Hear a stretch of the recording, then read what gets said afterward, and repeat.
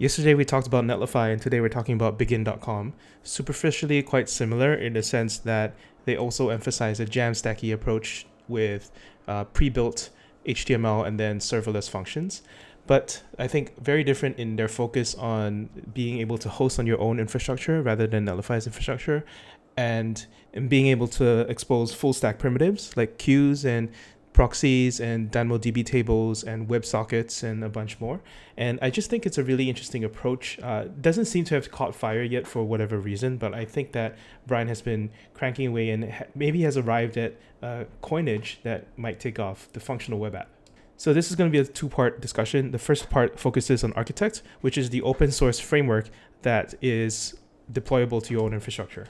So let's talk about some of the tools you've been building lately, or, well, relatively lately. Let's start off with Architect. What inspired you to create Architect, and how does it compare to, like, the other offerings, for example, Amazon CDK?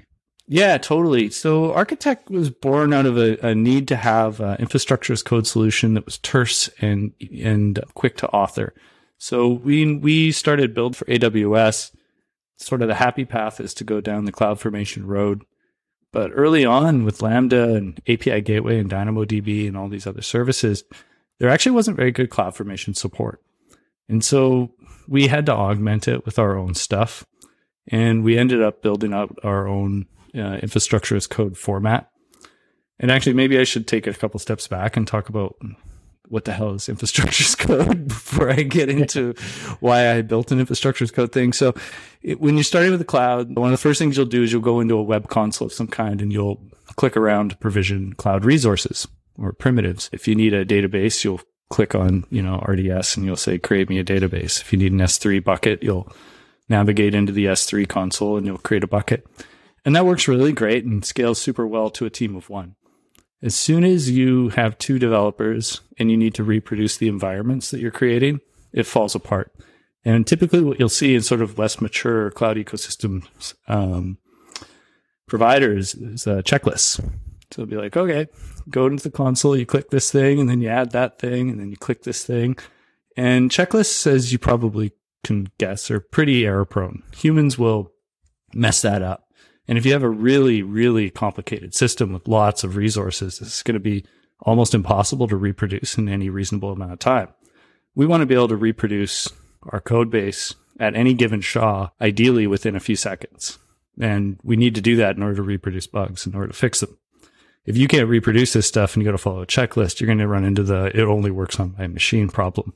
So infrastructure as code is a concept very similar to lock files. If you look at like package.json, we tell our node process, hey, I need these things to work. And then it'll ostensibly have those things and it'll work. So infrastructure as code, same idea.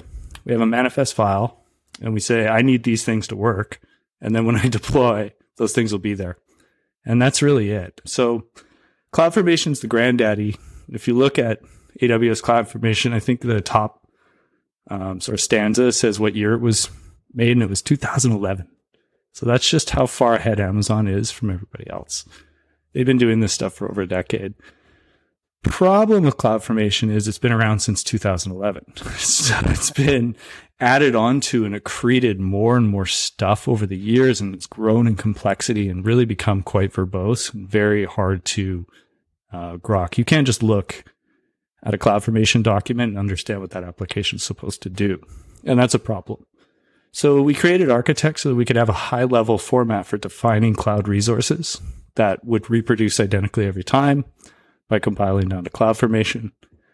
It's a declarative format. It's kind of like YAML. And actually, we do support YAML and JSON if you don't like our format. And yeah, it's great. So, if you need a database table, you can just say, give me a table and name it this thing. If you need a route, you define that route, and it will point it to the right Lambda function for you and wire it up to API Gateway and set up all the parameters for you and all the IAM role and all that good stuff. And so, yeah, Architect's really a high-level format for generating deterministic cloud resources, but it's also a local development environment.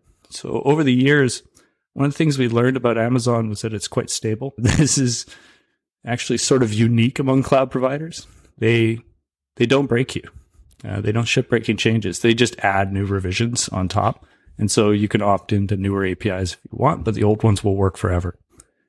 And so because of that stability, we found you can mock it quite safely. And because you can mock it quite safely, it means you can run it locally, which is really nice. So sometimes people say, oh, you can't run the cloud locally. And they're right.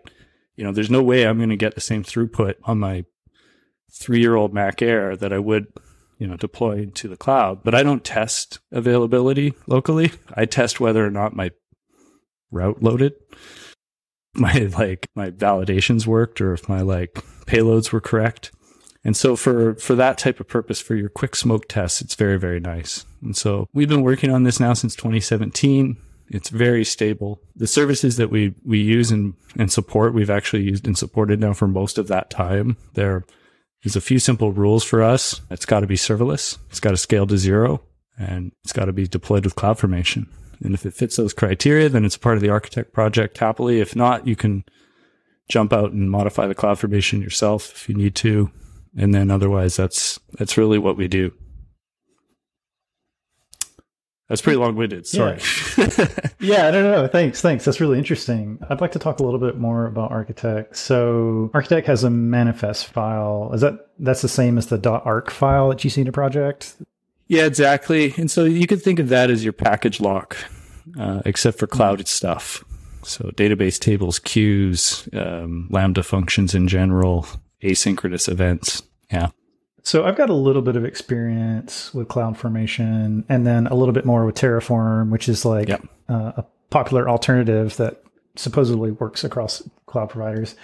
So looking at an ARC file, looking at a lot of examples of ARC files, they're fairly terse. They're not very verbose. They kind of describe exactly what they need to and not much more. Sort of in your experience, how far does that get you? Or when is the point that you have to start breaking out and thinking about okay, now I need to do some other system primitives? Yeah, I'm not sure. So it depends on the app. It's we've seen some pretty bananas stuff out there.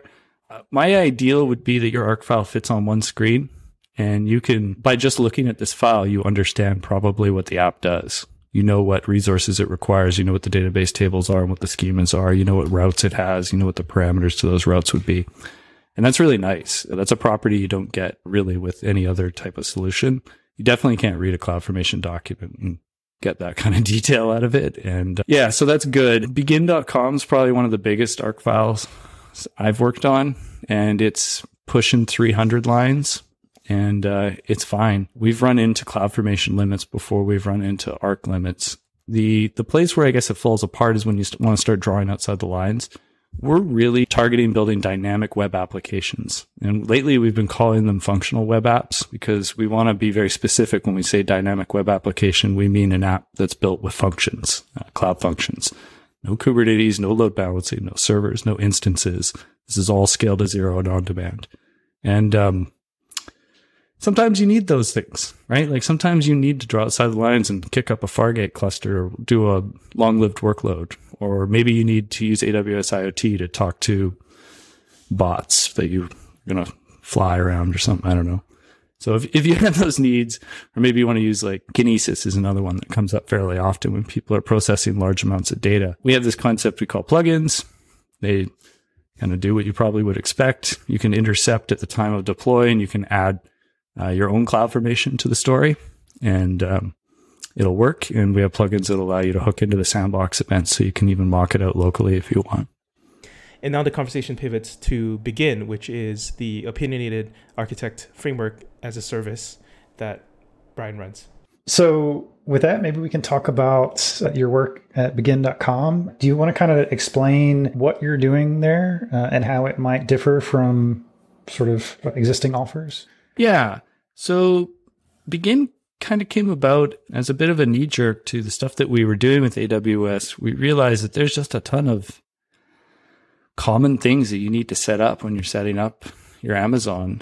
And we wanted to just hit the fast forward button on all that stuff and give you one interface where you could be 2 clicks and deployed and not have to deal with all the nightmares of provisioning, not have to give them your credit card, not have to worry about your account getting blown out just to try the thing. And we've really evolved it quite a bit over the last couple of years since we launched it. Our thinking is growing more and more along the lines of like, what is the best place to build a functional web app, and what would that look like? And so our sort of underlying core philosophy is all about these small single responsibility Lambda functions. Our context is to build from logic up, and that's probably how we're different. So I think a lot of folks today are thinking static, or they're thinking Kubernetes, basically. It's either Jamstack on one side, where I pre-compute my whole app, and then I put all my dynamic functionality behind a spinner, which isn't great. Or I have dynamic app, but now I've got a huge infrastructure overhead. And so in our belief, there's a third way, and it's pretty nice. And that's just to focus on building small, independent, single responsibility functions that talk to a database and get deployed with infrastructure as code. And yeah, it's our belief that Begin's the best place to do that. We're always trying to improve it though, and there's lots of work to do. But it's been good, and it's quite stable, and it's growing well, and we're pleased with the approach. If I'm being blunt with myself, I'd say I kind of am surprised more people don't build this way yet. There's no need, like the static thing has always made sense to me and is really great for that use case, but it's not really great for the dynamic web app use case. As soon as you start talking to databases, this really doesn't have a great outcome. And for the end user experience, it's quite janky, and it's not really webby at that point. So for me, I just want to, write HTML and send that to the browser and maybe progressively enhance it with just a little bit of JavaScript. And I don't want to run a web server to do it. I still want those guarantees that I get with deploying static. And so many ways, I think infrastructure as code is the best of both worlds. You get that static deployment experience where you have this sort of deterministic artifact, but the underlying primitive is actually dynamic and fast. You can put a Lambda function behind a CDN just the same as a static file, and it'll work great. So there's no reason to not have that.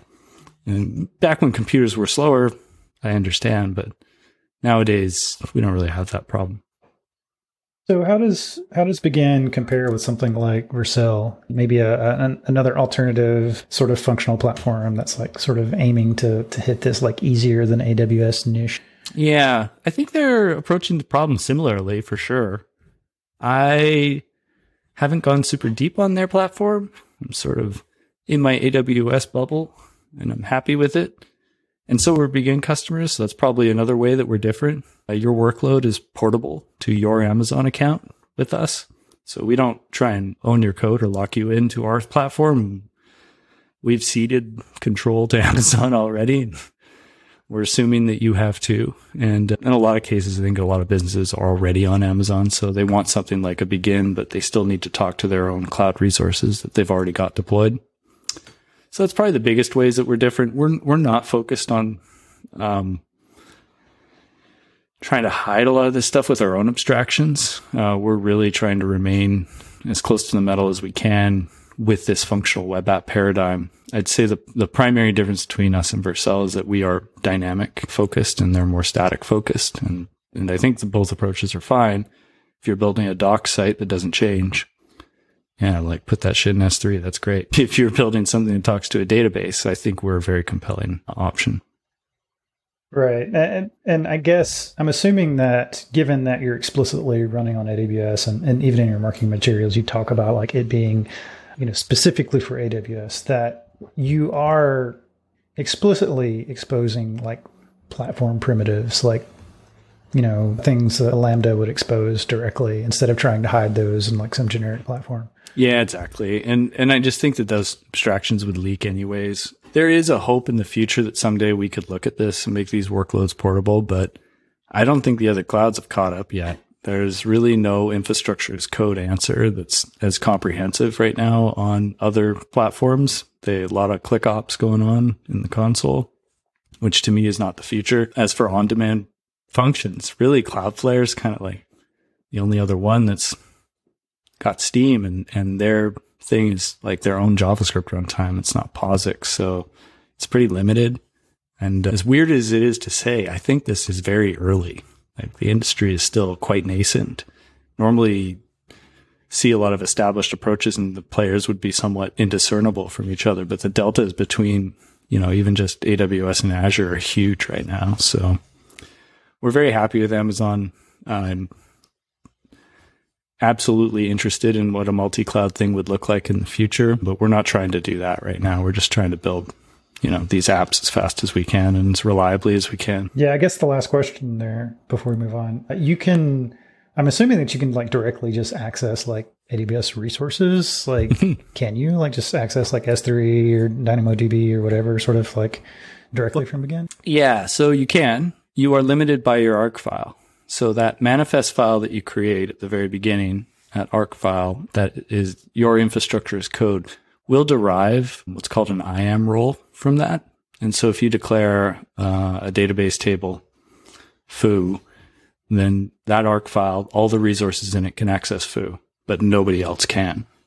And so these things can't mess with each other unless you explicitly give them permission to, and you probably don't want to do that. So it's better to have these things isolated down to least privilege and down to on a per application basis. There's occasional situations where you do want to punch through the wall though and talk to say another database or something like that. And that's in our paid tier, and that's what we call a plugin or a macro will let you do that. Very rare though. And honestly, if you're talking to one database from two web apps, that's a bad smell. Something's suspicious going on in that situation. You maybe want to reconsider that approach. But we're all devs and we got to go home at 5. So stuff happens. So you mentioned Arc there. Is Arc what powers Begin? Is Begin basically just kind of like a wrapper around Arc with some nice defaults and some hosting? Yeah, 100%. It's a hosted Architect thing, and Architect is a way of building functional web apps. It's built with itself and it's deployed by itself. So it's very referential situation, but it's also stable, and some of this code's actually quite old. And like I said, Amazon doesn't change. So we're in a pretty happy place with it. I think begin.com itself is something like 200 resources, which is close to the old maximum that you could have with CloudFormation. I think you can have 1,000 now, but it deploys in 90 seconds, which is, I don't know. I've never had a system that scaled with these properties that deploys that fast. And it can be recreated in that same time. So if I wanted to create a branch and just try something different out, I can spin it up in a different region or something like that just to try it. 90 seconds later, I've got it from any SHA in the history of the repo, which is quite powerful and very useful. All right, that's it for today. The DevTools FM podcast backlog is worth going through, especially because I'm there. I've known Justin for a while, and he asked the very thoughtful questions, and Anthony as well. And I just really like the time that they give their guests to really go in depth about their technology. So it's worth checking out.